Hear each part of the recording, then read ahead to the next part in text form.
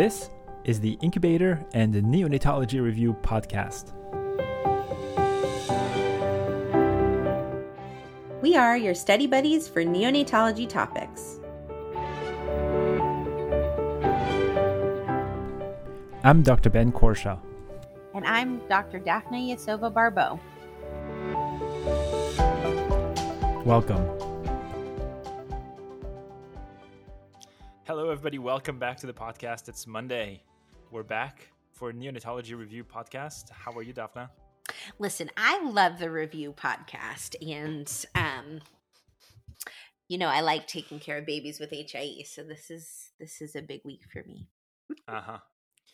Yeah, you always say that, and I kind of agree. It's fun, but I usually arrive at the recordings of these podcasts completely drained because of how it takes much a lot out of us, right? Yeah. It feels like you're studying for the boards, and it feels like you're in the 2 weeks before the boards, and you're trying to cram, right? Yeah, the literature really jerks you around back and forth. It's like, oh, and there's another paper that says the opposite of that. What about this and what about that? It's just it's a lot. Yeah, neonatologists publish way too much for the amount of evidence, for the amount of hardcore evidence we have. There's way too many papers.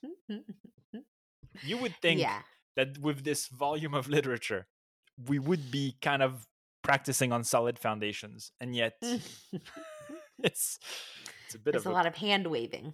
Oh yeah, it's quicksand out there. So as usual, we picked a topic that we thought was going to be narrow enough to give us, and it wasn't. Yeah. Yeah, I think we could have done a week on the history, a week on management. We're not even talking about management, really. We're just talking about the pathophysiology. Right. And we're talking about, in case you haven't gathered from the title, we're talking about therapeutic hypothermia for hypoxic ischemic encephalopathy. And since this is Monday, this is my time to walk you through the history. Are you ready? It's a marathon today, not a little short jaunt. Oh no! So usually the problem with the history is that I know where I'm supposed to end, right? I'm supposed to get to the years 2000 something. And but you weren't sure where it was going to start. And so depending on where I start, I realize how much work is going to be there for me. And the quote that we're starting with is from 1697. Mm-hmm. So, and the reason we're starting so far back is because as I was doing some digging, really, this quote from the 17th century may be the first description of how hypothermia was used for the management of neonatal hypoxemia. And this is reported by Sir John Floyer, who was a British physician at the time.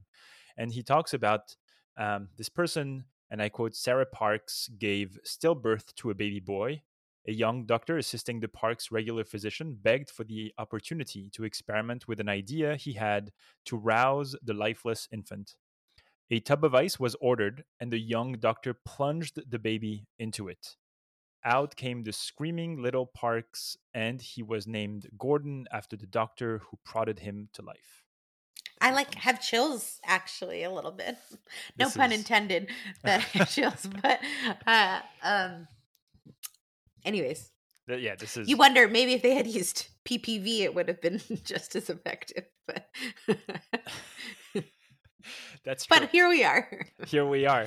And this idea of using hypothermia has been something that lingered in the scientific community. And the famous French scientist Claude Bernard, who studied actually the effect of hypothermia and correctly observed that asphyxiated kittens continue to gasp for longer intervals when cooled. So if you go through the scientific literature, there are tons of these little references from either physicians or physiologists or general scientists that talk about these experiments that they were doing on animals, about how cooling babies and cooling animals really improved life. Even to the ancient Greece, where I was reading about Hippocrates, who observed that babies who were left outdoors after birth survived longer. They had this idea of exposure, right? So if you had a baby and you didn't want the baby, you usually left it outside, and you were hoping that either some animal was gonna take care of it, or that another parent who's going to pick Mhm. up the baby. But that was an observation. So that's running through the scientific literature. But it really wouldn't be until like the early 50s, the early 1950s, I'm sorry, that the first really animal study would be conducted on the idea of using hypothermia for neonatal encephalopathy. And so what's interesting is that when you read these papers, right, my question always is who has this epiphany of saying, hey, maybe we should do this, right? And where does that come from?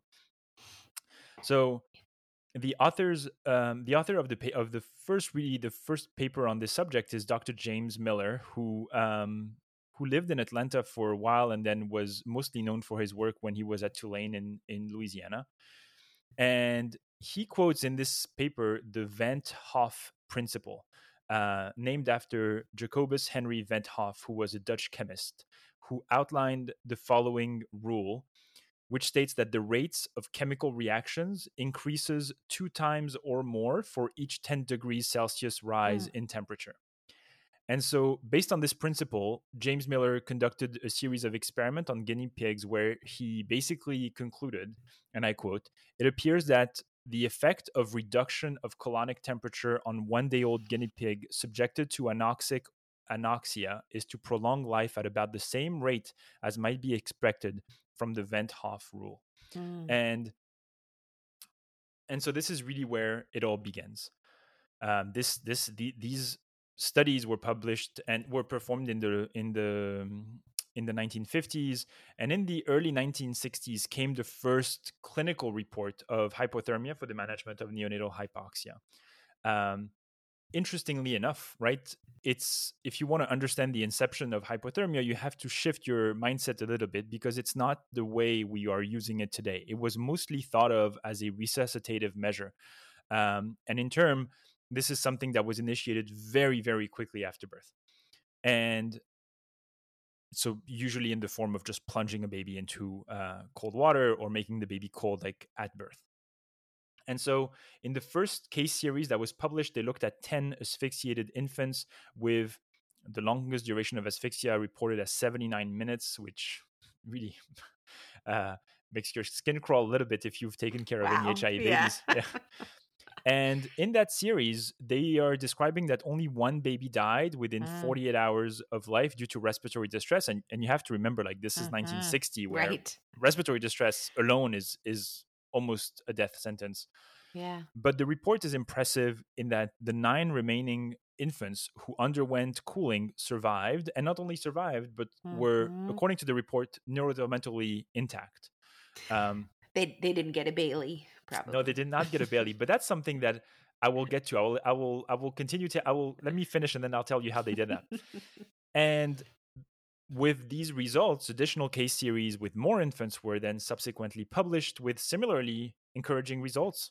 And the way they were, so let's talk a little bit about what they were doing. And so they were selecting babies that had very low ABGARs, like a 1-minute ABGAR score of less than 5, or babies who were like not breathing at birth. The mechanism by which they were inducing hypothermia was completely not controlled.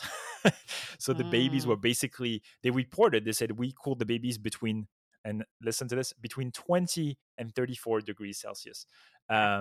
And so they were taken into a cooling bath until like they started breathing, basically. So they had really no control over how low the temperature went, and the duration was very variable. Right. So and sometimes they cooled the babies multiple times. So they threw the baby back in the bucket if that's what it took. So, also, no IRB, right? So no IRB. And then the rewarming process was obviously passive. So they report that it was very variable how long it took the babies to reach back normothermia. So some of these case series reported survival rates of around 80%, other reported 90% survival after cooling, all with good developmental outcomes. And so when you read that, obviously, I think like, I'm like, how was that measured? But they do talk about it. So they basically followed these kids at 24 months. And they performed EEGs, EKGs, and they said they had a multidisciplinary evaluation. So this is not bad. This is not bad for the time. And so out of these studies in the 1960s, the recommendation specifically from Dr. Miller and the other investigators was that we should be adjusting our resuscitation protocols to include hypothermia in the cases of asphyxiated infants. But as you've grown accustomed to in this podcast, nothing happened for the next 20 years. And then, as usual, I'm always very interested as to why did nothing happen? How come this evidence is out there and really nothing happened? So, unfortunately, one of my heroes, Dr. William Silverman, is partly responsible for that, but not really.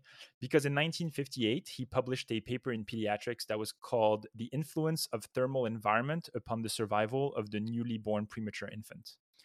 And in that paper, Silverman basically outlines something that he calls the normothermic hypothesis, in which he states that the survival of premature infants in the first 5 days of life is significantly influenced, positively that means, by the environments which raise the body temperature of these subjects.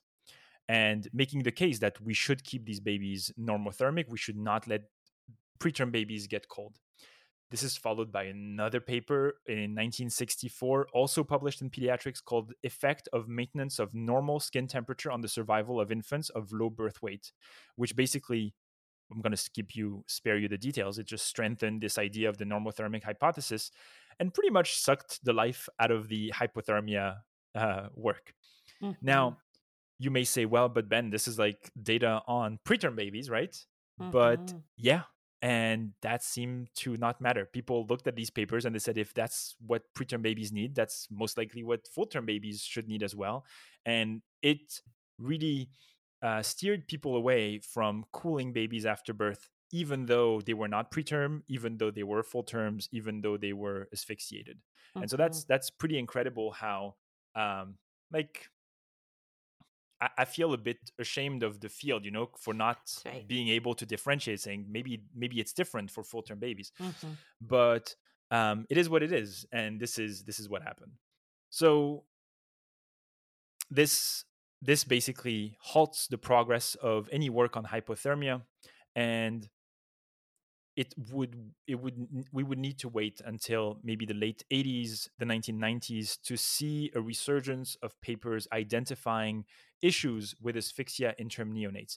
And most of these studies obviously were not looking so much at using hypothermia in babies, but we're starting to identify that full-term babies born after an asphyxiation or after a hypoxic injury, we're having pretty bad outcomes. And so there's this very nice paper published in the Journal of Pediatrics by Robertson and colleagues in 1987, which basically showed more than 80% death rates in infants born with severe HIE, and showed that there was over 15% rates of disability in babies with moderate or severe HIE. And there's a figure that we'll put on our presentation that is quite eloquent, where they had basically 90 babies in the moderate group, 28 in the severe group. And in the severe HIE group, 82% died, 18% remaining were all disabled. And so people were starting to say, hey, like this is a population that is not doing well.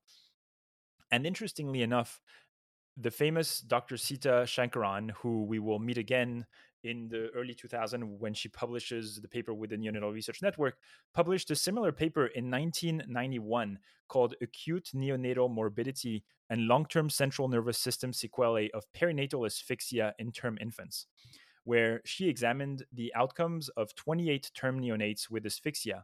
And in that paper, she describes the damage, the multi-organ involvement of HIE, and the poor long-term prognosis, including death and neurodevelopmental impairment. Wow. And so now there's this wave of papers saying there's a population that's being left out and we need to figure this out. And this is interesting to see how these papers, in coordination with a bunch of publications in animal studies, are really going to be the at the nexus of this work, where we will eventually get into cooling for actual babies. So in 1987, there's a paper coming out of my former institution, the University of Miami, which basically started tinkering in animals with different temperatures, right? So they looked at I think they were looking in a rat model. They were looking at different temperatures, whether it was 33 degrees, 34 degrees, 36 degrees, or 39 degrees, and seeing which temperature was best in terms of brain injury and lowering the degree of brain injury. And um, and this, in coordination with another study later on, really identified that you don't need to cool babies really, really drastically, and that a range which was identified by these two papers of like 32.5 to 33.5 degrees centigrade should be effective to achieve neuroprotection. So that's kind of neat to start. When the beautiful thing about the work that we're doing is when you are actually tracing back the steps of the work, and then you start picking up on, oh, this is where like that temperature that we're using starts becoming a bit described, right? Yeah, everything, right? The temperature, the length was all described in the animal models. Yeah. And so then this new wave of research about 30 years after the initial papers is really, in my opinion, punctuated by the continued use of hypothermia in adult medicine. And the neonatal world starts looking at the adult world and saying, well, why did we stop doing that? So cooling was something that was used in the 1980s, especially for trauma in adult medicine. I mean, today there's all these papers on cardiac arrest and so on. But it reminded, in my opinion, the neonatal community of the potential benefits of the therapy. And this sort of epiphany is nicely described in 1997 by Thorson and Wyatt in a review paper called Keeping a Cool Head, Post-Hypoxic Hypothermia, an Old Idea Revisited. And it's such a good title when you're... I love puns in titles of art research amazing. articles. Yeah, it's amazing that they had like the irony of saying maybe we dropped the ball there. This is published in Acta Pediatrica, and in that paper they review animal, adult, and neonatal evidence taunting really the use of hypothermia and the urgent need to understand its mechanism of action. And they conclude, and I will quote the last paragraph because it's so well written. They say, in our view, mild hypothermia is currently the most promising option for a clinically feasible neural rescue therapy in encephalopathic newborn infants following acute perinatal asphyxia. However, there is probably insufficient evidence at present to commence clinical trials of hypothermia treatment in newborn infants. Several important questions remain unresolved. What degree and duration of hypothermia provide an optimal protective effect? How long may treatment be delayed following resuscitation for a protective effect to be detected? Does the protective effect of hypothermia differ in subjects exposed to mild versus severe hypoxia ischemia? What are the most appropriate early selection criteria that can be applied in a routine clinical setting? How can possible adverse consequences on other organ systems be ameliorated? Further studies are urgently required to address these issues before clinical trials can be designed. Haphazard application of hypothermia as a clinical intervention is clearly undesirable, and collaboration between research groups is essential to agree on protocols for future clinical trials. I mean, this is brilliant. Just I mean, we're still tackling these problems today, right? Exactly, right? So when they're laying out some of the questions that we still have yet to answer. And so a year later, Alistair Gunn from New Zealand published what would be one of the most influential animal studies in the context of neonatal HIE. And this paper is called Neuroprotection with Prolonged Head Cooling Started Before Post-Ischemic Seizures in Fetal Sheep.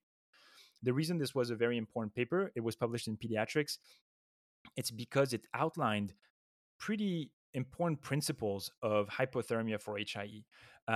In that study, they tried to figure out how long we had to initiate cooling before the neuroprotective effects of hypothermia were lost. And so the research was based on the premise that clinicians may need a few hours to recognize the presence of encephalopathy, and aimed to identify a therapeutic window for the initiation of cooling. And so this study of sheep were cooled starting at 6 hours of life for a duration of 72 hours. Temperature was aimed to reach 30 to 33 degrees centigrade, and the outcomes showed that animals cooled had much better outcomes on brain pathology than control. And so then we are at the inception, I think, of the protocols we're using today, because that paper, by describing a cooling protocol that starts within the first 6 hours, that lasts 72 hours, that cools the babies to about 33 degrees centigrade, is pretty much where everything flows from. So that's really a massive paper. And then we'll put the graph in our presentation where the effects on brain pathology are pretty dramatic. In in 2002, following that paper, the NICHD Neonatal Research Network published in Pediatrics a paper called Whole Body Hypothermia for Neonatal Encephalopathy, Animal Observations as a Basis for a Randomized Controlled Pilot Study in Term Infants. And in this study, basically, they tried to work out the protocol that would become the backbone of their future paper on infants. So this is, and this was authored by the same group. And so, oh boy, 20 minutes already. I'm sorry. Mm-hmm. But this leads us to 2005, which is not so long ago, where the trial by the NICHD Neonatal Research Network comes out in the New England Journal of Medicine.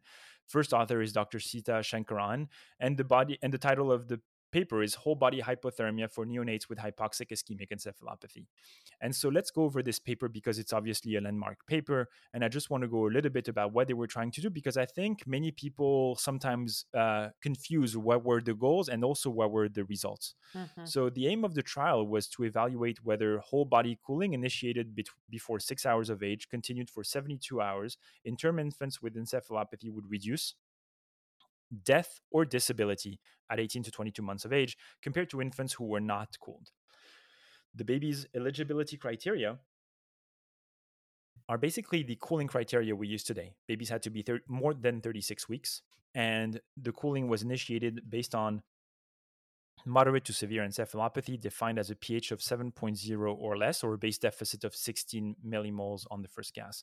If during the interval the pH was outside this range, was 7.01 and 7.15, and the base deficit was 10 to 15.9, then they had additional criteria which included an acute perinatal event and either a 10-minute Apgar score of 5 or less, or assisted ventilation initiated at birth and continued for at least 10 minutes. These should sound very familiar to everybody now. And once these criteria were met, all infants underwent standardized neurological examination, basically following the SARNAT scoring, which is described in Table 1 of the paper. And so they had 208 infants that were randomized, 102 in the hypothermia group, 106 in the control group. And what the results show were quite interesting. They showed that when you looked at the primary outcome, which was death or moderate or severe disability, that outcome occurred in 44% of the hypothermia group compared to 62% of the control group. So really a striking difference that was definitely statistically significant. What was interesting, though, was that when they looked at the individual outcome, whether it was death was also lower in the hypothermia group, 24% versus 37%, but that was no longer statistically significant. When they looked at disability alone, whether it was the Bayley mental developmental index, because they were using Bayley 2s at the time, right? There was no difference between the group. When they looked at the psychomotor developmental index, the PDI, there was also no difference between the groups. When they looked at cerebral palsy, there was no difference. When they looked at blindness, no difference. Severe hearing impairment, no difference. So it's interesting how the death or moderate or severe disability outcome showed significance, but the other outcomes really did not reach significance, even if they were always favoring the hypothermia group. And we will be talking about some of these other trials, like the TOBY trial and the CoolCap trial later in the week. And there's a lot of discussions to be had about what each trial looked at, when they looked at it. But the bottom line is that these trials that came out in the early 2000s really showed that there were better outcomes for babies who were cooled. And this is really what started the wave of using hypothermia for HIE as a standard of care. So a pretty fascinating history, if you ask me. It was a lot of fun to actually walk through that. And that's it for the history. All right. Thanks, buddy. See you guys tomorrow. Bye. Thank you for listening to this episode of the Incubator and Neonatology Review podcast. If you like our show, please leave us a review on Apple Podcast or Spotify. We would love to hear from you, so please feel free to reach out to Daphna and I via email by sending your messages to nicupodcast@gmail.com. You can also message the show on Twitter @NICUPodcast. Thanks again for listening, and see you next time. This podcast is intended to be purely for entertainment and informational purposes and should not be construed as medical advice. If you have any medical concerns, please see your primary care practitioner. Thank you.